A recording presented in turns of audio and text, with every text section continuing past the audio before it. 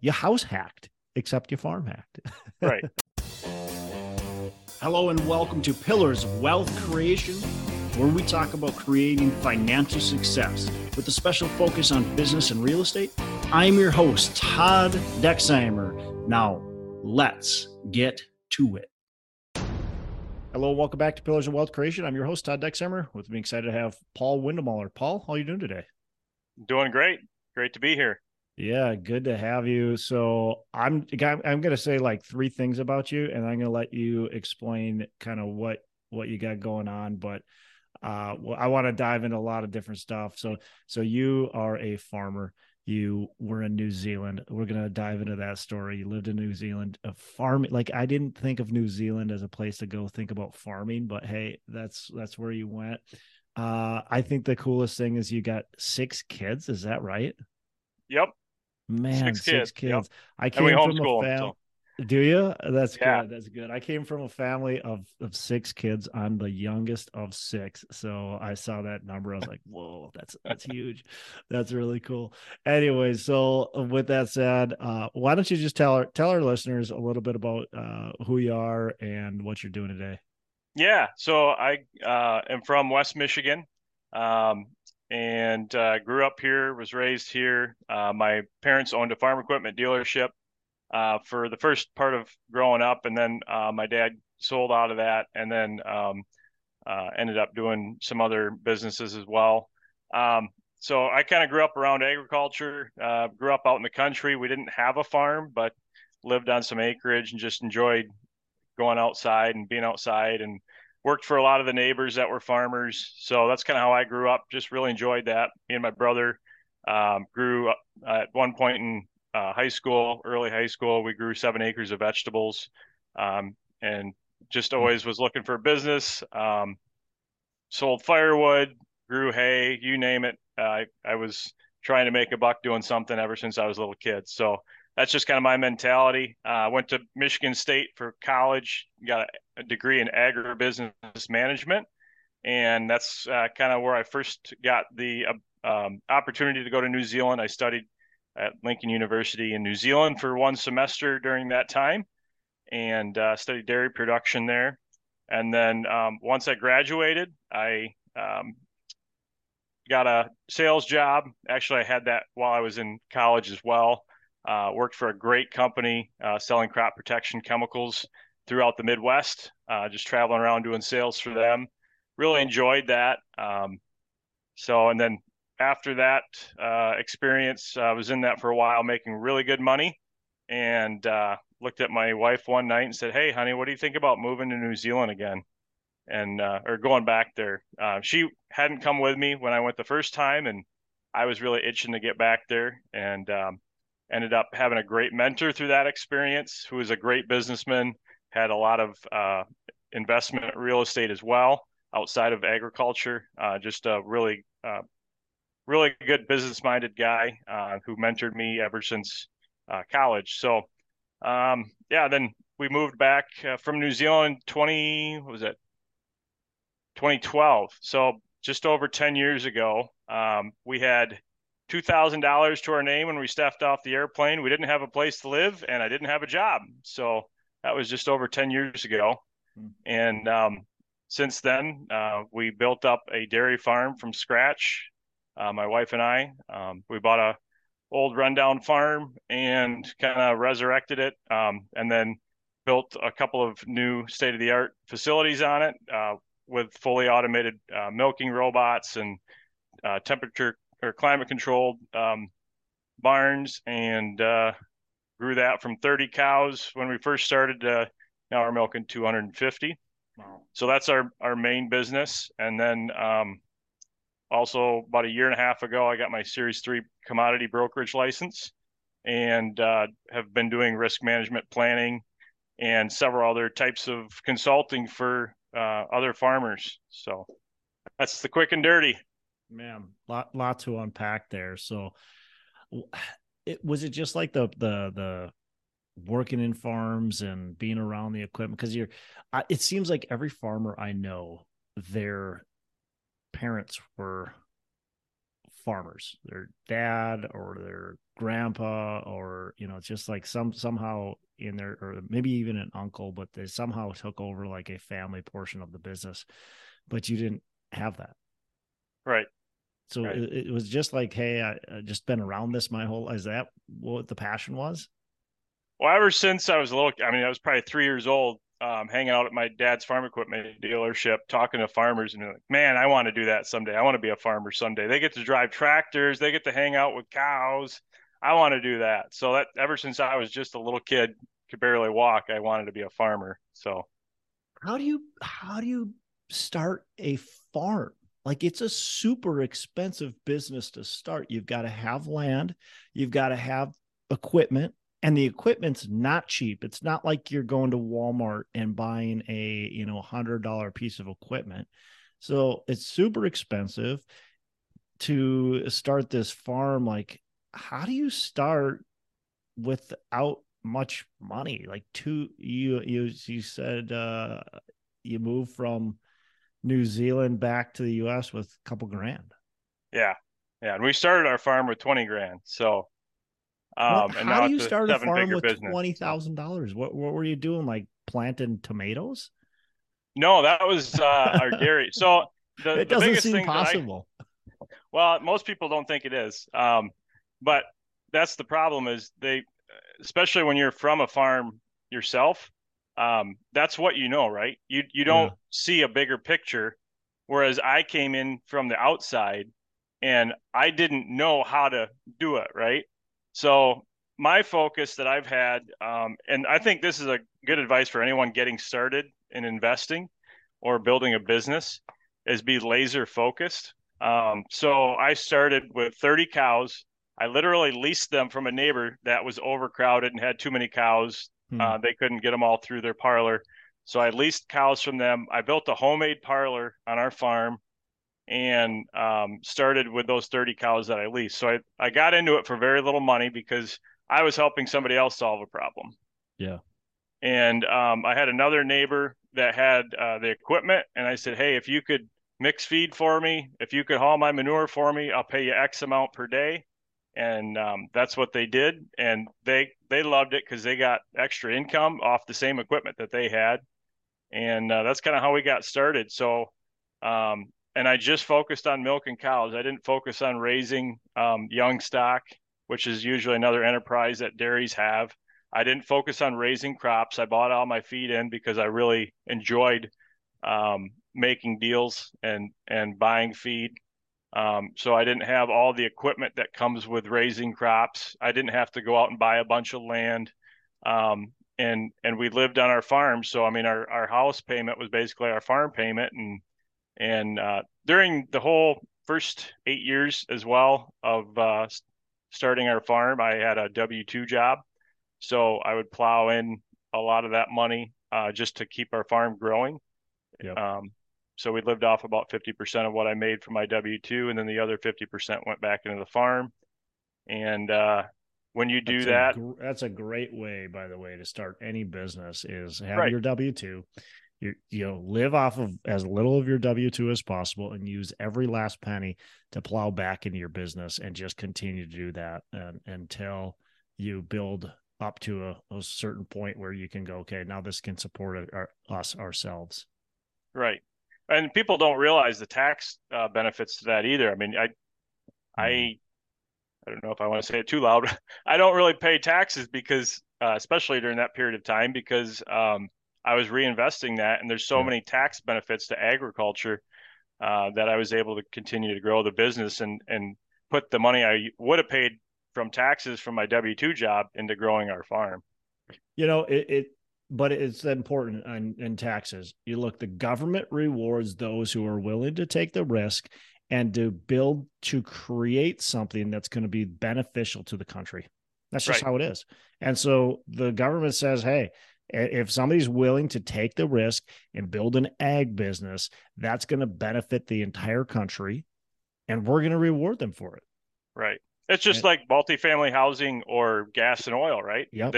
Those are the things the government wants because that's what people need to thrive, and they're going to reward that. And they realize, look, if we don't have people that are willing to do this, we have to now start getting that from outside of our country. That makes us very reliant and very vulnerable. And so it's just not a good place to be. So that's we're going to reward those people. And so, take full advantage of it. It was set up there for that. And yeah, you don't pay a lot of taxes. I don't pay a lot of taxes. And there's a reason for that. The government wants us to do what we're doing in order to create something useful for the rest of the country and take that risk. Otherwise, the risk is a lot harder to take. Right. And there is a lot of risk to it. Like that's another point. When you asked me about those that come from a farm background or come off a farm or already have a farm, I think that's almost more of a hindrance a lot of times. Like for me, I didn't know any better, number one, on the things that you're not supposed to do that actually do work. And number two, my mentality was, hey, I'm investing 20 grand into this. If I give it 5 years and I just screw it up majorly, I'm going to start over doing something else. I could go back making great money in a W-2. I'm not losing the family farm. Like I'm going to put it all on the line to build this. And if it doesn't work out, it doesn't work out. I'm going to find something else that will. And I think willing to take those risks, right? At that point in time.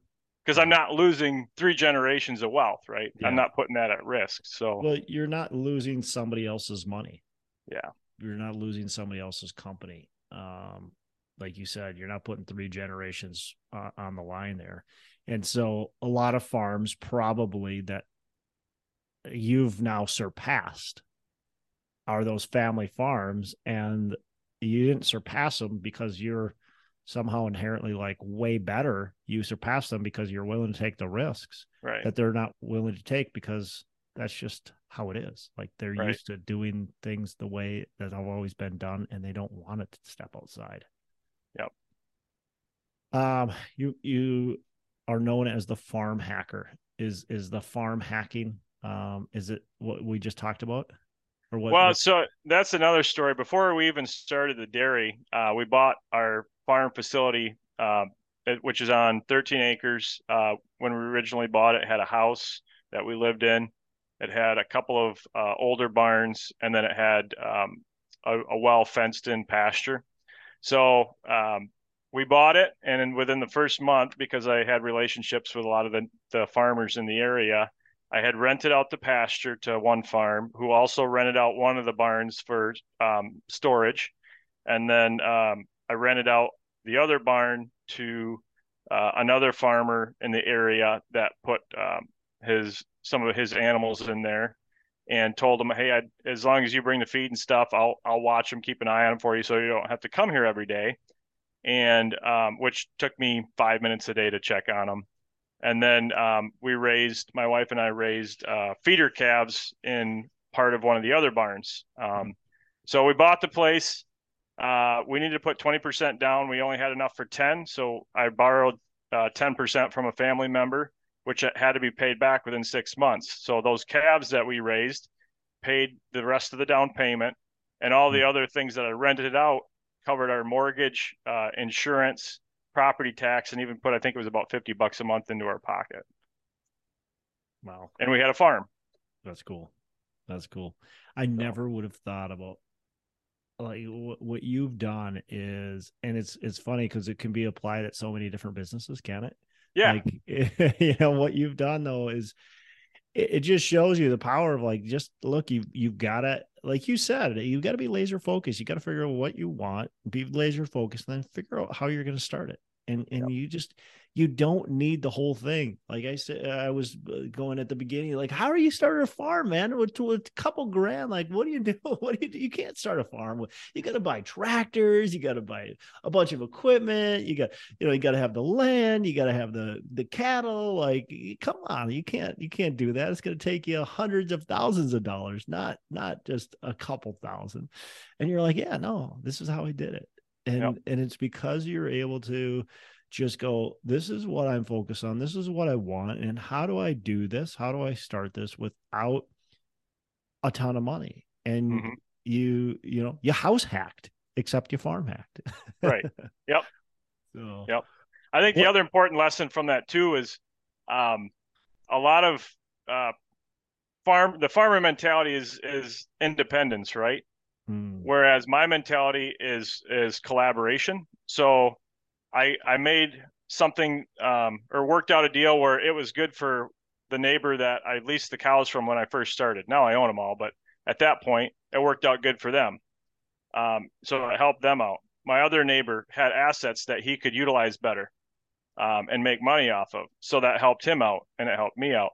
So looking for ways to collaborate and making sure that somebody that's going to help you with your business is also going to be rewarded for it. I think that's a really important lesson in agriculture. You see so many times, I don't want to, I'm going to buy all my own equipment because I don't want that guy to do it for me. Yeah. I don't want to rely on him. I don't want to put $1 in his pocket.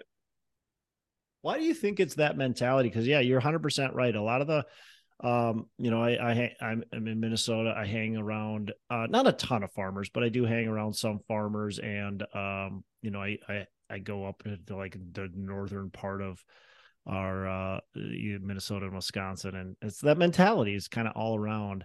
Why do you think it is? Like what, and how can you change it? Can you change it?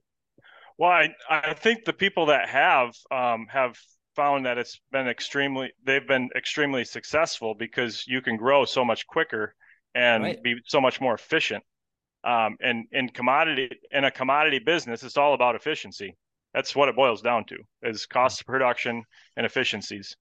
So I think it's just that whole culture of independence that built the American rural society in the past, which was a great thing. It's almost gone too far to the point, and with the economics in farming today, I think it's become more of a hindrance than help. Yeah, a guarded mentality, almost. We don't want anybody to take our crops or whatever it is. Right. Anyway, so in 2021, you started Open Sky Agribusiness. It's a consultancy business. What's that? What does it do? Yeah, so I was in another dairy farm as a partner for a few years, and decided to part ways with my partner in that, and then kind of looking for something to do after that project. And I had a lot of farmers saying, "Hey, I'm interested in having you help me, figure out if I can improve my operations somehow." Or they knew I was really into looking at the markets and forward contracting milk and feed. So they were asking me how to, if I could help them put together a plan for their farm. And then I got a little worried that if I go too far with this, then I might get in trouble if I don't get licensed. So then I got my commodity broker license just to cover myself liability wise, helping people put stuff together. But yeah, it just kind of grew out of people asking me to help them with things that they knew I was strong at, because they saw me be successful in those areas. And now it's grown into helping other companies. Like I work with a few different digester companies, methane digesters, that look at putting projects on farms, helping analyze the financial feasibility of the farms that they're looking at investing at, just to make sure that they're going to have the longevity for the life of the project. And I've done, several other types of, helping design facilities for farms, and kind of a broad range of things. And I really enjoy that, just to be able to utilize my knowledge and skills that I've gained over my career and help other people. That's a really big thing for me.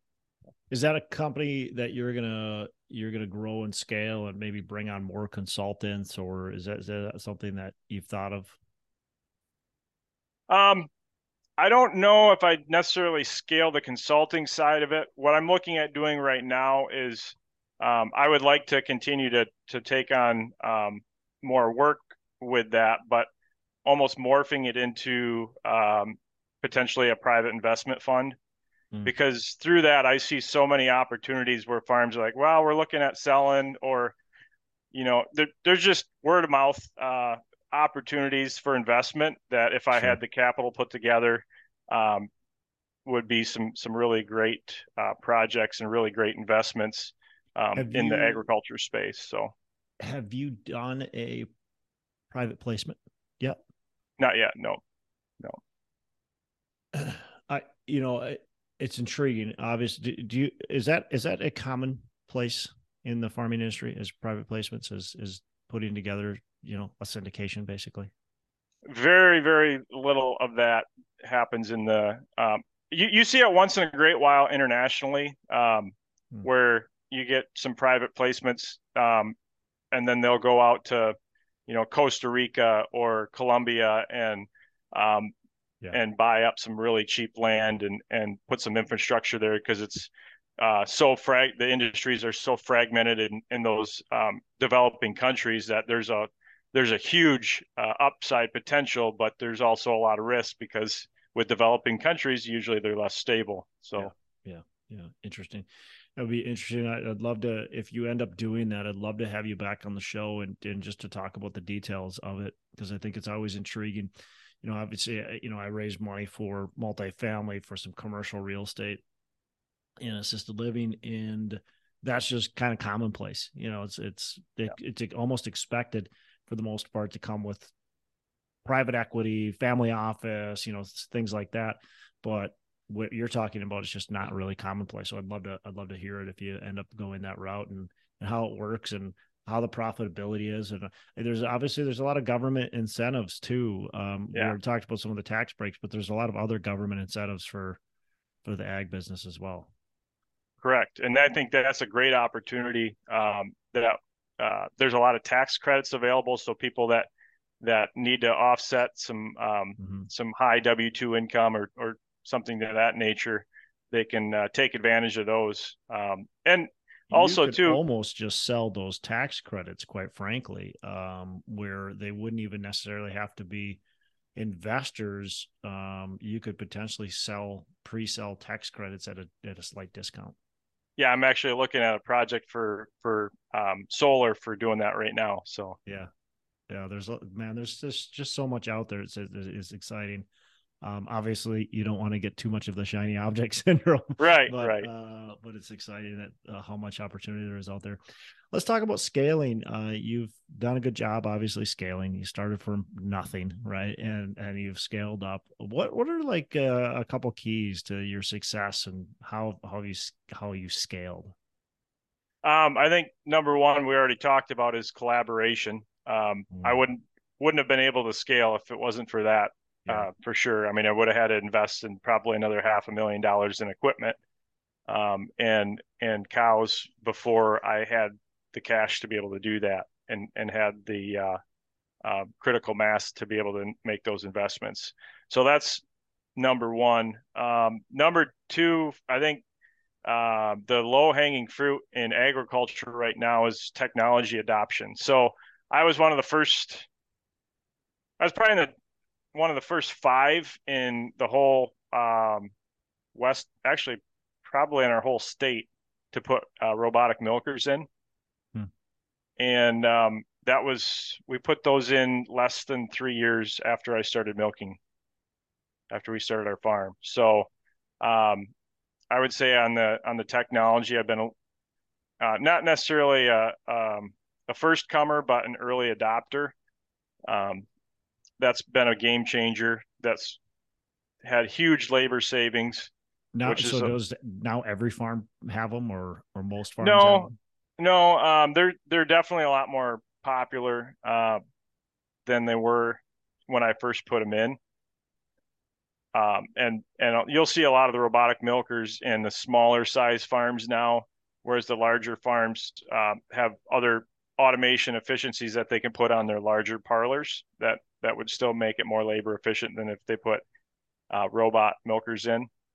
So there's kind of a hollowing out of the mid-sized farms, because they're kind of too big for the smaller technology, and they're too small for the larger technology. So, but that's been a big one, is technology. The profitability is to either go really big or stay fairly small. Yeah, and that's right? The other thing with the size I'm at, the reason I really haven't grown beyond that with our current location is that's really going back to the government incentives. That's where the dairy programs kind of max out at. So um, if I take full advantage of those programs and I'm not an idiot, I'm going to make money. So that's a pretty good spot to be, right? In a commodity business, if you can get to that point, you're doing pretty good. That's good. That's good. So tech adaptation and collaboration. Anything else? I think just having the vision of where you really want to go in the end is important too. And that's one thing I'm honestly struggling with right now is where do I go from here? And that was really why I'm looking at more of that private funding, because I do still want to grow.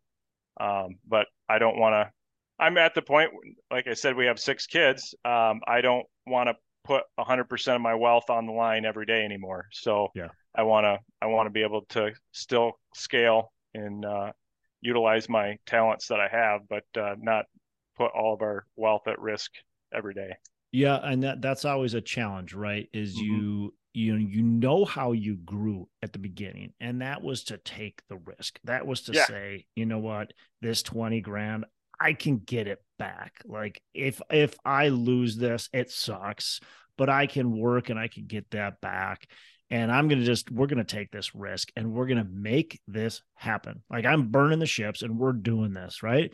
But then all of a sudden you get to a size, you get to a point and you're like, this is pretty good. I'd still love to grow. I want to grow, but I also don't want to ruin what I have. That's a challenge. Like, how do you, how do you go from where you're at and step it to the next level? I think that's the biggest challenge for any entrepreneur, for myself included, is always like, you look at what you got, you go, this is pretty good. Do I really want to risk it? And you're like, yeah, I do, but it's this push and pull. Well, is there anything that, like, any words of advice there for people who are in that category? Oh boy. You're struggling with the same thing, so it's like I'm right? struggling with it right now. I think for me it's important that my wife and I are on the same page. We're like right now I'm really focused on my family. I've got 6 kids that I have a small window of time to impact, right? And I want to be there for that. I also want to our business throws off enough income for us to live the lifestyle that we enjoy without growing it anymore. So now it's really about making sure that I'm enjoying the time with my family, but also on the business side, it's my faith is very important to me, and I feel like God put me here for a reason, and He gave me talents and experiences that a lot of people don't get, and I need to utilize those for His glory. And so outside of the money, it's really about making sure I'm being useful while I'm here. Yeah, that's I'm very similar to that. Is like, hey, look, I could just ride off into the sunset, and that would be fine. But is that why I was put here? Is that my highest purpose? And also, too, I don't have 6 kids. I got 2 kids though that look at me, and whether you like it or not, they're looking at what you do, and that's going to influence what they do. And do you want your kids to live with a high purpose, or do you want your kids to just kind of go by life and just not care that much? So kind of also look at that and go, you know what, if I stop building, if I stop growing, if I stop trying to improve myself, what's that going to tell my kids? They're at a very impressionable age. They don't know that I'm, what I've done leading up to this. They know what they know right now. Yep. So talk about, we're already starting to talk about it. So talk about living with a purpose and living out your passions. So that's been, I kind of had to refocus that after the partnership that I was in on another dairy, where I was literally working 100 hours a week for about 3 years between that farm and my home farm. And I can tell you, working 100 hours a week is not good for a marriage, and it's not good for raising children. No. So after that whole deal, exiting that, I really needed to refocus and readjust my priorities. I would tell everyone what my priorities are: the faith, family, and financial freedom. And then you go throw 100 hours in. Yeah. So obviously I wasn't aligning with my values with what I was actually doing. So that was something that I really struggled with after that. Like, hey, I'm not doing what I say is important to me.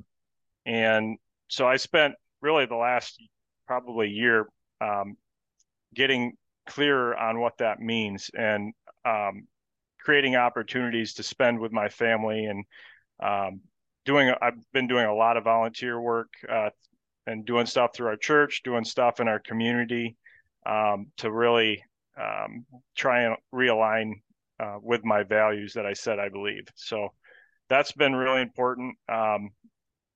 And yeah, that's just spending time with kids and my wife. Now we have probably the best our marriage has ever been. The relationships with my kids have by far the best they've ever been, and just really enjoying that time together right now. And looking at, 10 years from now, most of them are going to be out of the house. So at that point, I also want to make sure that I've still can be a contributor at that point, maybe even more so than I am now. Yep. Love it. All right, Paul. So we're going to transition and talk about a couple little last things. How do you like to give back? So we like I said, we do a lot through church. Also in our community, I'm a big fan of ag education, and a friend and I have started just kind of out of the blue. We met together for breakfast one day. We started a group. He's an educator in ag education, and just wanted to put together something in our county where kids have the opportunity to learn about farming, learn about agriculture, the importance of it. And it's one of the biggest industries in our county as well, and it's very diverse. We live in a great area where we're one of the most agriculturally diverse counties in the U.S. And so there's a lot of opportunities for careers. There's a lot of opportunities just for kids to learn great values and skills. So we're working right now with a lot of stakeholders in our county, from the county commissioners to the Michigan State Extension to a bunch of different education levels in the county, the public schools, and getting a lot of the stakeholders together at the table. We just had a meeting yesterday about this, and putting together great ideas and great opportunities to educate kids in our county about agriculture. So that's kind of a passion project of mine I'm working on right now, spending quite a bit of time doing that. But yeah, just we just like to give back as a family too, just going to nursing homes and singing with our family during Christmas and random stuff like that to be able to show our kids, we need to be part of this community and give to those that are in need. And it's not always money. Yeah. That's great. Love that. What's a favorite book you can pass on to our listeners? I love reading. So I listen to and read probably 4 or 5 books a month on average. I'm a big fan of history, so I listen to probably one autobiography every month. So I guess on that side of things, probably the autobiography of John D. Rockefeller has been a really interesting read, talking about how he built his wealth and then the issues that he had when he had wealth, trying to stay ahead of it building and be able to invest it fast enough and give it away fast enough. I thought that was a really interesting problem. It's a unique problem, that's for sure. Yeah. But it was a very interesting story. And then another book recently, I wouldn't say it's my favorite, but it's a really good one that I've enjoyed. That's really helped me again retrain where my mind's at with things, is called Die with Zero. That really helped me look at, hey, I've got a bucket list of items that I want to do as in my life and with my family, and understanding, some of those things I can only do at a certain stage of my life, and I need to kind of get the ball rolling on a few of those. Yeah. And some of them I can look at, well, I can do that when I'm 50 or 60, and it's not the end of the world if I don't get to that until then. So I thought that was a great concept from that book, and just the whole concept of, I've always been very frugal since we started with nothing, and it's hard for me sometimes to spend money, and that's something that not overly spend, but just really enjoy the fruits of our labor a little bit more. Yeah, definitely. All right, last question. What are your 3 pillars of wealth creation? Oh boy.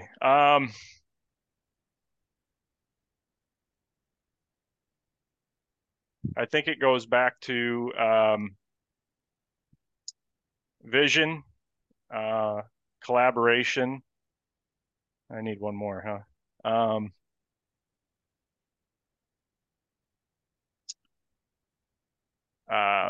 Probably something to do with mindset, just being able to think outside the box and be creative. You can pick a good word that would fit that. I don't know, but we're going to say creativity. There you go. There you go. Think outside the box, be creative. I agree with that. Paul, anything else you want to pass to our listeners? Anything that you've been wanting to say? I guess if anyone's interested in the whole agricultural realm, especially agricultural investments, I'm more than happy to have them reach out to me and chat. So I love talking about farming with people. How can they get in touch with you? I'm on Facebook, LinkedIn. You can just find me at Paul Windemuller. I have an Instagram account for our farm. It's Dream Winds Dairy. So those are perfect. Really, I'm not huge on social media, but you can also email me, paul@openskyagribusiness.com. All right, perfect. We're going to put those in the show notes. People will be able to get in touch with you. Perfect. Paul, really appreciate it. And man, you have a fantastic rest of the day. Awesome. Thanks, Todd. Hey, thanks so much for listening. I appreciate you being a loyal listener. I would love to have you go on to our Facebook page and subscribe. Give us a thumbs up. Go on to iTunes or wherever you listen and give us a rating and review. Don't forget to subscribe. But your rating and review just helps us push this out to more and more people and continue to grow our audience and hopefully positively affect a ton of people out there that really need this and want this. So the other thing I've got for you is a free ebook on my website. So go on to venturedproperties.com, and download our free ebook on real estate and on syndication. And I've got some data points in there, some really good stuff for you. So I'd love to have you take a look at that. It's free. I'm not expecting anything from it. And also, look, if you want some help in multifamily, want some help learning, growing, getting your business off the ground, I would love to talk to you about what it would look like to work with me potentially and see if that's a good fit. So you can go to coachwithdex.com and check that out, and we can definitely have a call.